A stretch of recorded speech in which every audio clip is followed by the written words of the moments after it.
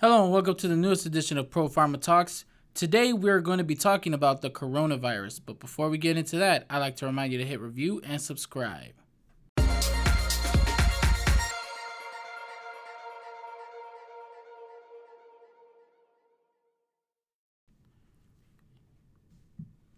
Hello and welcome to the newest edition of Pro Pharma Talks. My name is Alex Hernandez. Alongside me as always is Dr. Craig Stern.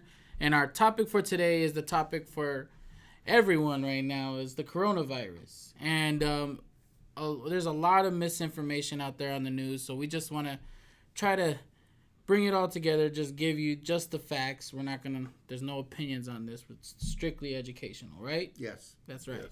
So one of the first things I asked him, at Dr. Stern here, one of the first things I asked was, what is 2019-NCOV? Right. And that's one of the things we see a lot with the coronavirus, especially when you're looking at scientific documents and journals and stuff like that. 2019 NCOV, what does that mean? That's the name of the infection. That's what it's been called. Okay. So if you see it, you don't have to try and pull it apart or deal with it. That's just the name of the infection. Okay, I don't have to look in the BC or anything like that. No, you don't have to. It's just 2019 NCOV. That's clever. It's very clever. Thank you. let me add something here. Right. We are very concerned. We, as Pro Pharma and everyone else, is very concerned about the amount of play that this virus has had, about some of the hysteria in the public media, about some of the issue that there is some fake news, as it turns out, where people have copied the logos of the CDC and the World Health Organization, and then put their own information on that there's a case that showed up in a given area. It's a bunch of nonsense.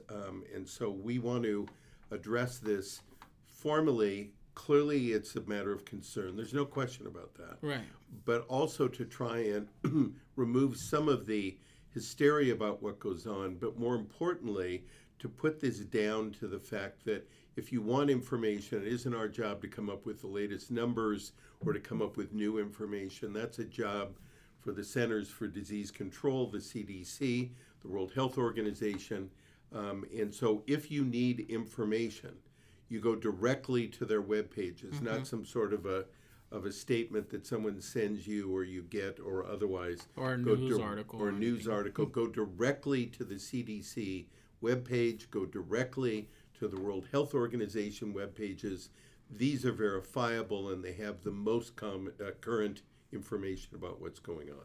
Right, and I want to say that it's very sad that in our society that they have to kind of broadcast this coronavirus as a nationwide epidemic, when really it's been controlled. They talked about it where anybody entering this country from China or from Wuhan, China, they've been quarantined and they have to stay quarantined and secluded, and 14 days I believe was the max hold. Am I right about that? Yes. Yeah. Yes. So it's pretty much controlled, right? You don't. Well, I don't want to overdo it because Right. we're still finding out that I think right now there's about 28 countries, but it doesn't matter how many people have identified particular people who have the virus.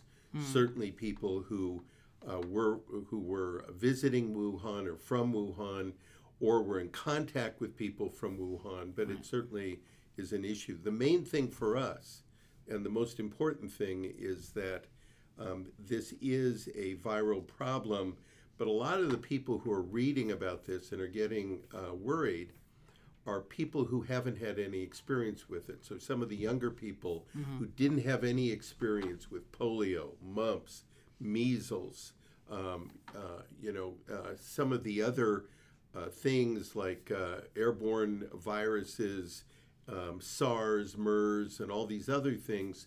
This is new for them, and so they're concerned. Things got to be eradicated, right? Right, Yeah. and things you have to deal with. And it's complicated by issues with regard to influenza because a lot of the coronavirus symptoms look just like the flu. And then the whole argument about whether people are getting vaccinations, et cetera. So it's leading to a lot of discussion, worry, angst over what's going on, when in fact a lot of this is just trying to give information, but perhaps people are worried I'm going to die, and we'll talk about the kind of people and the kind of problems that occur in a couple of minutes. Right. Well, so first and foremost, what exactly is the coronavirus? Break it down, and in layman terms. I understand you're a doctor, you're a professor, you got all the scientific knowledge. Not all of us are blessed with that knowledge, so please just dumb it down for us a little bit. You got the impact, right? The coronavirus is a group of viruses that cause respiratory illness. It's called coronavirus because it's a little virus and it's got a bunch of spiky things over it. And so they have called it that it's like a crown because it's got all these spiky things on it. Okay. A crown, not related to the alcohol. Not related to alcohol. But it's got these spiky things, and as a result of that, using the Latin term or corona, it's called the coronavirus. We have already seen other coronaviruses that cause respiratory symptoms. Some are SARS, some are MERS, and the rest. Some have they have caused respiratory illness, meaning you get a cough, you get a fever perhaps, you get a infection that looks like the flu. So just as a warning, the flu is a much bigger problem today than is coronavirus, even though it doesn't seem to get as much play. Right. The flu is definitely something that can be confused with the coronavirus. So one of the things that's absolutely necessary, and we've talked about this before, is get vaccinated for the flu, because if you remove the flu from it and someone gets the coronavirus, then you have a better chance of understanding the difference between the flu and the coronavirus infection that is mostly respiratory. You said the coronavirus is a group of viruses? It's a group of viruses. Wow. In general, they are mild. They do not cause a lot of complications. They do have a problem if people get them when they're elderly, when they're on multiple medications, some people who have ongoing chronic problems like HIV, cancer, some of those things, because it knocks out their immune system, right? And it can be in young kids, obviously, who haven't been vaccinated or who are open to infections either because they also have cancer, like one of the leukemias or something like that. Those are the people that really are at higher risk. They're not a huge risk. They're a mild risk, but those are the ones that typically have an issue, and their problems occur because of the symptoms and the problems rather than the coronavirus comes in and somehow puts a stab in somebody, which doesn't happen. Right. That's not what it's about. So how is it spread, though? Well, the coronaviruses were characterized as viruses that came from animal to human. And the SARS and MERS viruses, so the animal to human transmission, that is why there's some concerns over Wuhan that has, as I understand, about 11 million. I've been to China multiple times. I haven't been to Wuhan, and there's about, as I understand, about 11 million people there. And they do have these marketplaces that have live animals. Right. So there is a possibility. They haven't nailed it down yet. So what we're talking about right now is purely an estimate based on the fact that coronaviruses typically are what is known as zoonotic, or viruses that come from animals to man. Are there other viruses? You mentioned SARS and MERS. Are there other ones that are kind of like that, where they transfer animal to human? Yeah, there's somewhere the exact number. I'm not sure exactly, but it's somewhere around 7 different viruses in the coronavirus group, and in general, they're all from animal to man. Wow. The question then was, is it human to human? And now there's evidence, because they're collecting evidence from people around the world, where they've identified that someone who has the virus infected someone who didn't. And the way you infect it is by sneezing, by coughing. That gives off droplets, and if someone gets it on their hands, in their face, in their eyes, then it can be a problem, which also underlines the problem: wash your hands, wash your hands, wash your hands. Yes. So that you're not transferring it to yourself And or to sneezing other to people. your elbow. I mean, come Yeah, on, that's right. people. That's Come on. right. It's 2020, people. Let's get it together. So that's part of it for what goes on. The other part of it is it happened in Germany first, and that was, could you have someone who didn't have symptoms? Could they transfer the virus to someone so that someone got infected and therefore got an infection later? And the answer is yes. And the first case of it was Germany. So we do know that although the coronaviruses are animal to human, we know that human to human can occur because of respiratory droplets, and also that people who are not infected or don't have symptoms at the time can transfer it. That's one of the reasons why you see that people are being quarantined for 14 days or more, because they're trying to go for a incubation period where someone would get sick, and that way, if they get sick, people can jump on it right away and deal with it. That's also one of the reasons why it probably caused nationwide panic, because it's pretty much airborne. I mean, you sneeze and those droplets can fly everywhere. They can, Yeah. but as was found out in other virus issues, even if someone is on an airplane sitting next to you and they're sick, if you're next to them for 15 hours in a long flight, then yes, there's an increased risk. If you're next to them for a short flight, then the risk is very, very low. And in fact, infection from the coronavirus is very low. And if it occurs, in most cases, we're dealing with a mild respiratory flu-like symptom. And in many cases, you may not be able to tell the difference unless somebody's had a flu shot, and then you know that the chances of the flu are much less.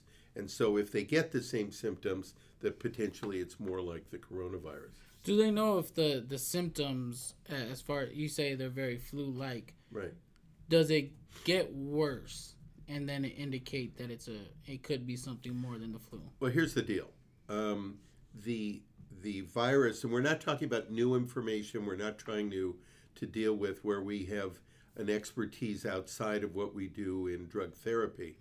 What we know is that for people who are dehydrated, people who have poor immune systems because of diseases, severe diseases like HIV, like cancer, issues with regard to very severe arthritic problems and things like that, they are much more susceptible. And in general, in a very broad sense, they're elderly people, and they're people who have multiple diseases at one time. They're not just one.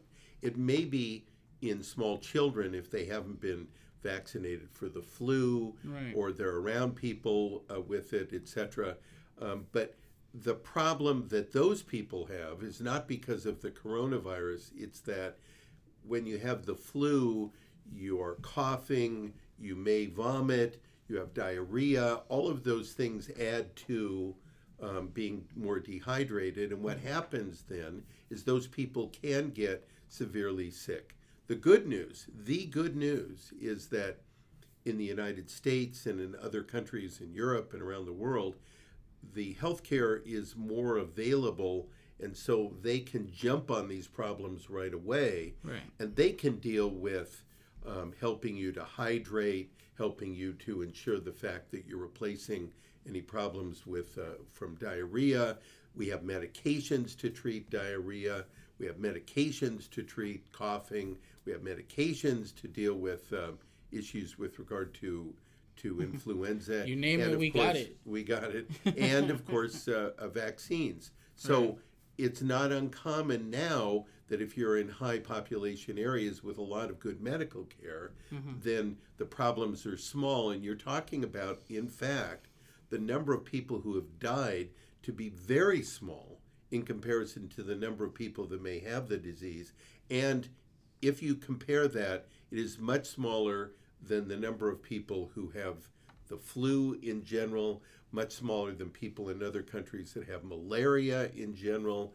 So while there's a lot of talk and certainly terribly important, we don't want to put this out of perspective, because just people who have cold or flu or otherwise dwarfs any of the problems so far that we have. And any people who get really sick are these people that we've talked about, who are elderly with multiple conditions and some young children. It could be just the coronavirus. The name stands out, so it's on everybody's mind, and they want to talk about it. It is.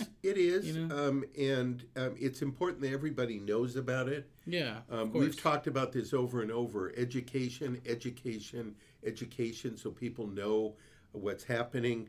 We certainly want to make sure that people are not getting the wrong information. But I do once again, because there has been some fake news out there, and fake news doesn't play well in politics, but it can cause enormous concern in healthcare.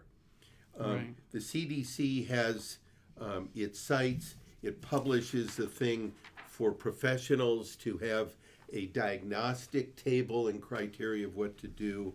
I bring these up because it's terribly important. You don't just look at it and it says, oh, CDC, therefore it's good information.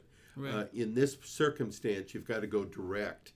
Go directly to the CDC website, to the World Health Organization website, and they're making a close information all the time. We will have M put the links on there as well, so that you have access to it, and yes, very easily just click, and that's the information there. Because we know it's very easy for someone to just take a logo, slap it on another document, and then come up with whatever they want. Yes. Right. Yeah. So let's get back to the coronavirus. We want to talk about vaccines. Where does vaccines play a role in this? Yeah, and now we're definitely in our area in what goes on, and that is, as we've indicated, a lot of people that are worried about things and want to know, is there a vaccine that can treat it or prevent it?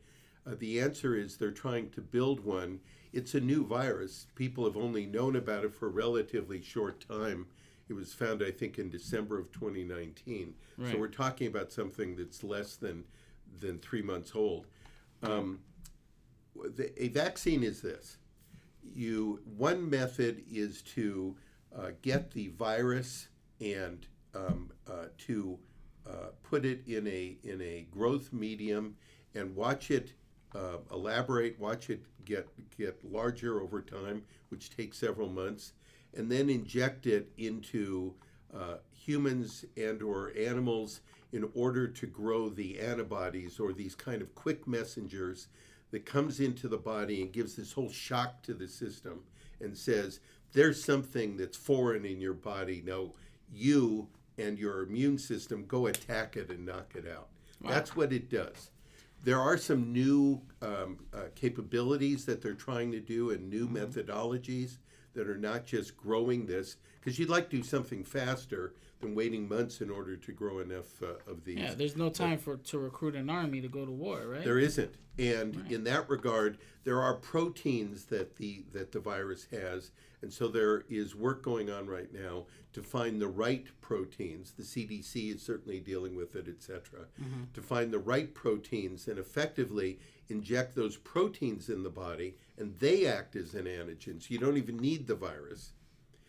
They act as an antigen. They act as the shock to the body, and effectively the body says, there's something the matter. I've got to mobilize my immune system in order to kill it off. That's funny. Like the analogies you use, like the first analogy was to wait several months and then have the army come in and attack the foreign, whatever it is.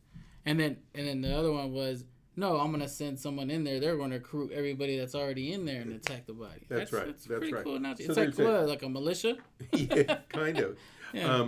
So I mean, there's more than one methodology. Right. The good news is that we've already had SARS and MERS epidemics before. Right. So they were very good at quickly putting together vaccines for them, and they're trying to use that same methodology in order to use for the coronavirus.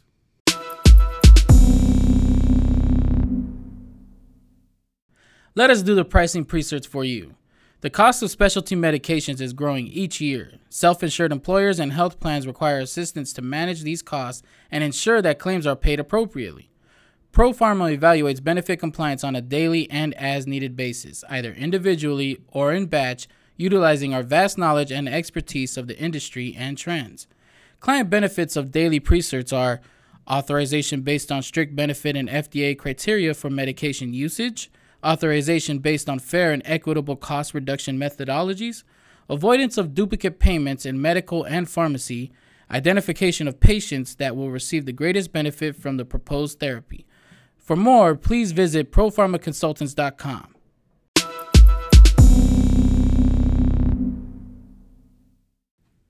All right, so you mentioned the different methodologies, but we want to talk about the vaccines, and we know we have flu vaccines, but we also have vaccines for others, right? We do, and I think that many people are younger, so they don't know about the fact that vaccines have saved lives in polio, which was a huge problem, issues with regard to measles, mumps, rubella, chickenpox, those kind of things, which were crazy without vaccines to deal with them.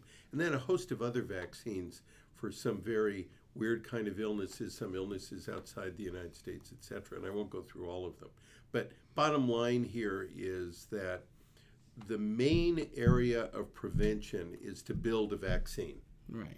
And when you do, then the vast majority of the cases is stopped because the vaccine allows you to mobilize your own system in order to prevent it. Not 100%, but for most it is. And in this particular case, they're trying to build a vaccine based on the methodology that we're talking about, hopefully sooner rather than later, because they already have experience with some other coronaviruses that we've talked about, but also because you have the capability to get vaccinated for the flu, and that way we begin to separate out the symptomatology of those that have a coronavirus flu versus those that have just a non-coronavirus or just the typical flu.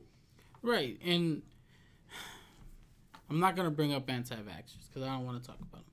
But it's incredibly important for these vaccines, and we need to get back into getting rid of this stigma on these vaccines. Well, people tend to not remember how horrible some of these diseases were and what happened to people. So at the end of the day, they can read the history of what goes on. Maybe one day we'll talk about it so people understand what the vaccines did. Bottom line, though, is they're trying to deal with it. But in the interim, before a vaccine, people who have the flu have multiple things that can be done. Certainly, they can go and have medications to treat coughs and diarrhea and hydration and all these other issues that goes on in order to try and prevent it. They can go to their doctor and they can give them further medications.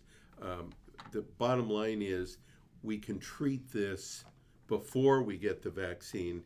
The vaccine is there to try and stop the spread, deal with issues so that people don't get worse when they get it, and more importantly, that it becomes then a symptom that you're treating so that you feel better because the symptoms are going away versus trying to knock out the entire coronavirus itself. Yeah, and let's write that down for the history of vaccines because it could be interesting. We'll have our own little PBS audio history of vaccines. I think that'll be cool. You don't think so? All right. So moving on. How about prevention? How do we prevent this coronavirus from spreading? Well, some of the things we've already mentioned. The first thing is that they are quarantining or at least doing self follow-up in people who came from China, and they're trying to follow that. They're also trying to deal with people who come in contact with them and trying to isolate them to some degree. But the bottom line is, whatever you're doing, coughing, sneezing, or otherwise, wash your hands. Wash your hands 10 times a day or more if necessary. Just wash. Number one. Number two is to cover your cough or sneeze with your arm so it goes here, not on your hand when you're shaking hands with people. And third is if you have symptoms, then clearly it's very mild, so you treat it as if it were the flu or a cold. You get a vaccination for the flu. Those are the immediate things to do and to try and address it. Some people have addressed, well, they've got to have masks and the rest, and the CDC has made it very clear that people do not need masks unless they are very severe, they're in a hospital, or they have some severe problems. And furthermore, if everybody's buying it, they're not available for the people who really need it, Right. who are taking care of the people who have the flu or who have the flu in order to deal with it. Healthcare professionals are dealing with this the same way that they do in any communicable disease. They're isolating it, dealing with it in closed environments so it's not spreading out to everybody, and then dealing medically with what you have to do for people who have the symptomatology of Right. what's going on. And another question: if you're wearing the mask and you say you have the flu, and you cough into the mask, and it just goes back into your body, is that how it works? No, if you're no, if There's you no cough, such thing as a dumb question. No. You're absolutely right. If you cough or sneeze, the droplets are absorbed by the mask. So Okay. the mask has them. Clearly, you need to throw the mask away as soon as possible. Wash your hands and deal with it. Masks are not recommended at present.